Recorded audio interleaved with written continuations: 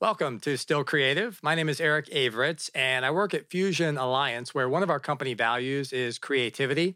I want to thank Fusion for their support of Still Creative, where we get to explore the thread from individual creativity through innovation at the organization level, and also discuss the connection to the underlying condition of stillness. My guest today is Donald Anderson. Donald is the Senior Director of Software Quality Assurance and Application Security at One America. I met Donald several years ago when he was with Interactive Intelligence, which became Genesis. Donald was there for over 8 years and earned increasing responsibility from engineer to manager to director. We had a really interesting conversation, and a few highlights for me included the discussion we had about Donald seeing problems and opportunities from both the micro and macro view. He talks about leading with trust, and he also talks about this interesting combination of discipline and creativity and how one supports the other. Again, it was a really interesting conversation, and I hope you enjoy it.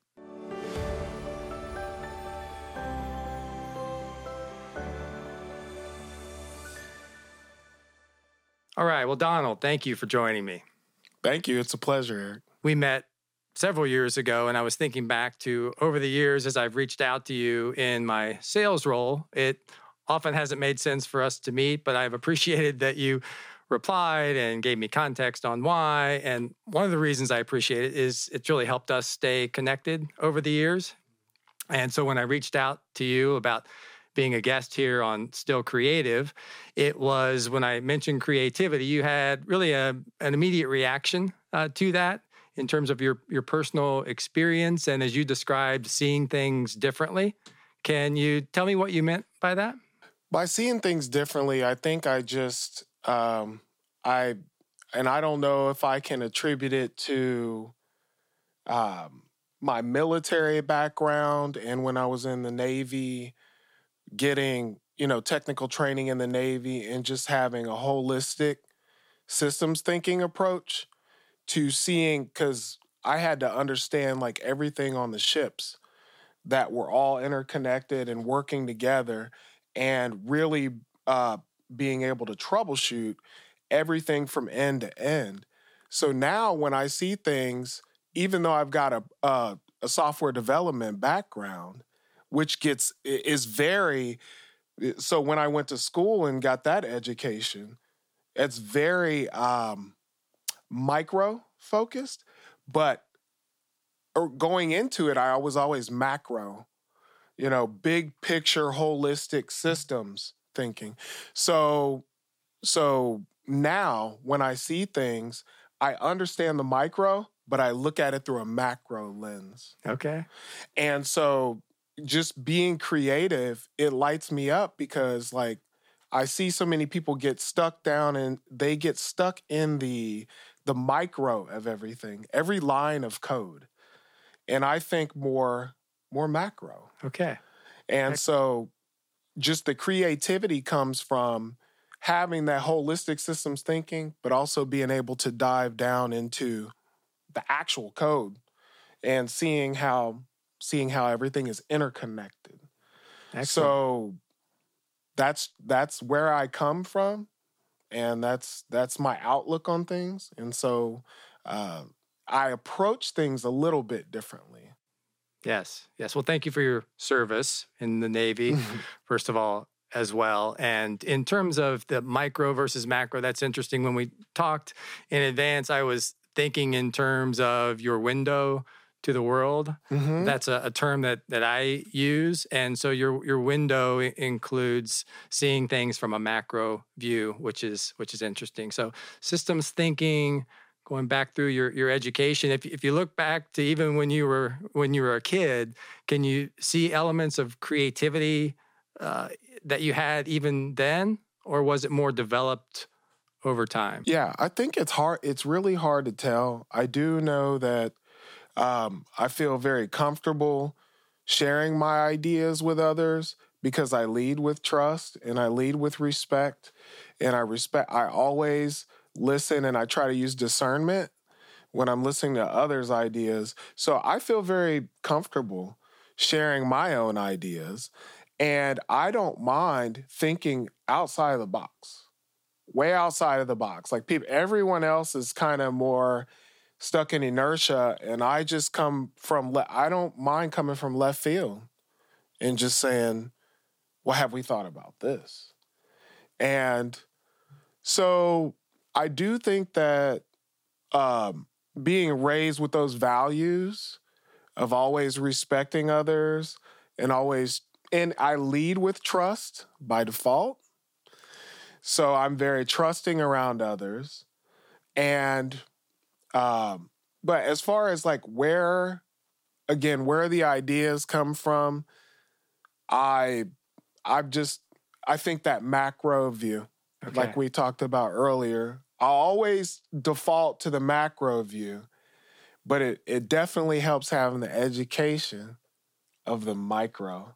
Yes. Like seeing hundreds of lines of code every day, doing pull requests and committing code and merging feature branches into main and really looking through the code. Getting micro, but defaulting to the macro. Great stuff. That's great stuff. That's really, really interesting. And on the micro versus macro and on the creativity side, and what I heard was that elements like your values and trusting people are contributing to you being creative. And the other thing that jumped out at me was this element of not being afraid to come from left field and throw ideas out there. Linking to the name Still Creative, to me, that's stillness, that's being comfortable and having that stillness, that comfort, as you described, and throwing out ideas and having people listen to them because of who you are as a person, how you treat them. I see that all coming together nicely. So that's great. One of the things I learned about you, as we talked about today, was, and I'm changing subjects a little bit here, but I wanted to talk about you being an advocate for youth. Oh, yeah. As you shared with me, can you tell us a little bit more about that? I'm very passionate about that. So, unfortunately, COVID kind of threw a wrench in that. But I truly believe like that's my life's purpose. And I can't wait until all of this pandemic stuff subsides so that I can get back to it. But I was visiting high school classrooms and talking to computer science students. And even virtually over Zoom or whatever, this past summer, IPS. So Indiana, now they just mandated computer science as core curriculum. Finally. Yes. So they're offering computer science at every school now. Finally. Great. Like how, So all the teachers are trying to get up to speed on how to teach. A lot of them don't have a computer science background. So IUPUI, School of Informatics, has a program that is teaching the teachers, right? Train the trainer, teaching the teachers, training them on how to teach the students on computer science. I love it. I spoke to all the teachers, and I go to these high school classrooms and talk to the kids and advocate STEM. Look into it. Look into tech. The demand is there. The demand is supply and demand curve is ridiculous. Yes. So look into it, because I never would have thought. I never would have guessed that I would love tech as much as I do. So I advocated to kids, give it a chance. I'm sure, everyone wants to be a singer or a ball player or whatever. But when it comes down to actually looking for something that you can be passionate about and you can help your community and everything else, look into tech, because you can't go wrong. Yes. That's amazing. And I want to get this right. I do. I learned about through our conversation. So informatics diversity enhanced workforce. Yes. I learned about that. Mm-hmm. Now, as thinking about the work you're doing there, and clearly you're passionate about it. The word presence comes to my mind, and I'm sure that those students remember what they hear from you, but I want to emphasize, my feeling is that they remember how they felt being in the room with you and hearing what you have to share and seeing the passion that you have for it. So that's amazing that you're doing that work. Yeah, thank you. Yeah, the I Do program is amazing. The School of Informatics and Vicky Doherty and James and everyone that works in that whole organization, Tina Rice, they're all doing great work in this community. And I just have the utmost respect for them. And the kids, I can't believe it, Eric. I'm telling you, like, the first time I talked to a classroom, all the kids stood up, and there was like a standing ovation. Because I'm like, look, I'm from the West Side over here. I'm from 30th and the River. I'm from right up the street, and now I'm like a director at Genesis, and I lead a team of a dozen engineers, and we do all these cool things. So they compete in it's like a science fair, but I've been a judge. I don't know, 2 or 3 years. I was just a judge at the Indiana State House too for what is it? Next Tech or Next? Yeah, I think it's Next Tech, the organization that works with children. But I was a judge at their competition too. But when I talk to these students, it's like I got a standing ovation, and I was just like, I didn't expect that, but I was just expressing how I felt. Like, keep doing this, because they develop chatbots and they develop, websites and interactive mobile apps. And these are like high school students. And when I see what they're doing, and I'm talking to engineers all day. So when I see what they're doing, I'm like, we need people like you. Yes. We need ingenuity. We need innovation. We need creative thinking. This is what we need. Tell me how you developed this chatbot. Because my engineers at Genesis, we developed a chatbot that could deploy VMs to the cloud. Like, you just give it a command. It'll deploy, virtual machines or containers to the cloud. And so when I see these kids, and they're simple, those chatbots are very simple in their nature, but you're headed in the right direction.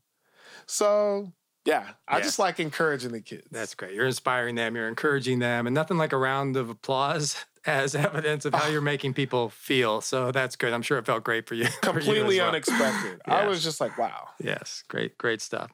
So another interesting thing that you brought up with me in advance was, and I think it was interesting in part because it's unexpected, if you will, but it was this combination of creativity on one hand and being pragmatic and disciplined on the other. So things that are unexpected are sometimes really interesting for that reason. So can you talk about that combination, or more on the being disciplined and pragmatic side, and how that supports creativity? I like the way you just put that. Being pragmatic and disciplined supports creativity, because you understand when you approach creativity, I feel like some people are afraid to get creative because of how much work is behind it. It's hard work, very hard work. But I don't default to thinking about how difficult the problem is to solve. I think about the feasibility. Is it technically feasible? Then we can do it. But you need that discipline, right? So the pragmatism comes from the understanding of, is it technically feasible? Okay, it's technically feasible. where a lot of people shy away, and I feel like it keeps them from getting creative, is because how much actual work comes behind that. Okay. Yeah, it's going to be a lot of work. It's going to be a lot of work, and it's not easy. If we could automate, if automation was so easy, everyone would do it, right? I mean, we'd all automate ourselves out of a job or whatever. But it's not easy. But if it's technically feasible, then we have to do that. So you talked about pragmatism, and it's really all about technical feasibility and being practical about estimating the level of effort and planning for it and allocating enough engineering resources to tackle that problem and then leading it. Because a lot of people don't want to lead it. They don't. Right. They don't, because it's difficult. You got to get down into the soup and the nuts, and you have to get down into, hey, if this API needs to talk, let's say we've got Salesforce and we needed to talk to Azure. Who knows, whatever, right? Right. They're APIs. So you have to get down into the JSON. You have to get down into the JavaScript, and you have to look at the keys and the values and, key value pairs and how these APIs are going to work with one another. That's a lot of work. Yes. And another example of macro versus micro and being able to get into the micro. And so, okay, interesting. So that combination of discipline and creativity, and as I look at your experience, I see lots of examples of discipline, including certifications. And so your certifications include Lean Six Sigma, Green Belt, Certified Agile Scrum Master, Certified Scrum Product Owner, Cisco Network Associate. You have Azure and AWS certifications. So for those who are unfamiliar with those certifications, and I'm jumping from a little bit from creativity to innovation at the organization level, but for those unfamiliar with those certifications, how would you say those help you be an innovative leader? Well, having the knowledge, and that's the whole thing, is that when you actually understand the internet and you understand cloud, you understand the cloud. You understand how the internet works, you understand the cloud and how all of this is running in the background, then you begin to, and I've talked to you about this before, Eric, then you begin to understand that there is no spoon. And that's that reference back to The Matrix, the movie, with the little kid. I think he was Buddhist or something. He looked like a monk, right? I went and watched that clip because I wasn't familiar with it, but I have seen it now. Yeah, so now he's bending the spoon, and Neo's looking at him, and they're in the waiting room waiting on to go see the Oracle, and he's like, the thing you have to understand is it's not about the spoon and how to bend the spoon. It's that there is no spoon. And it's software. And once you have the underlying education, then you understand it's very malleable. It's very flexible. It's software. So, there are rules, obviously, just like with math. There's orders of operations and there's all these other, but that's what helped me. So you have to have the education just to understand what it's capable of. So those certifications and everything else help me understand how the internet works, how software works, and then what are the rules? If there is no spoon, well, there's obviously some rules. You can't break everything. But where can you bend and flex? Interesting. Okay. And as we start to wrap up here, from the standpoint of those who are familiar with those certifications, is there anything that you would add if I want to be a better leader of digital transformation within my organization? Anything more you would add in terms of those individuals?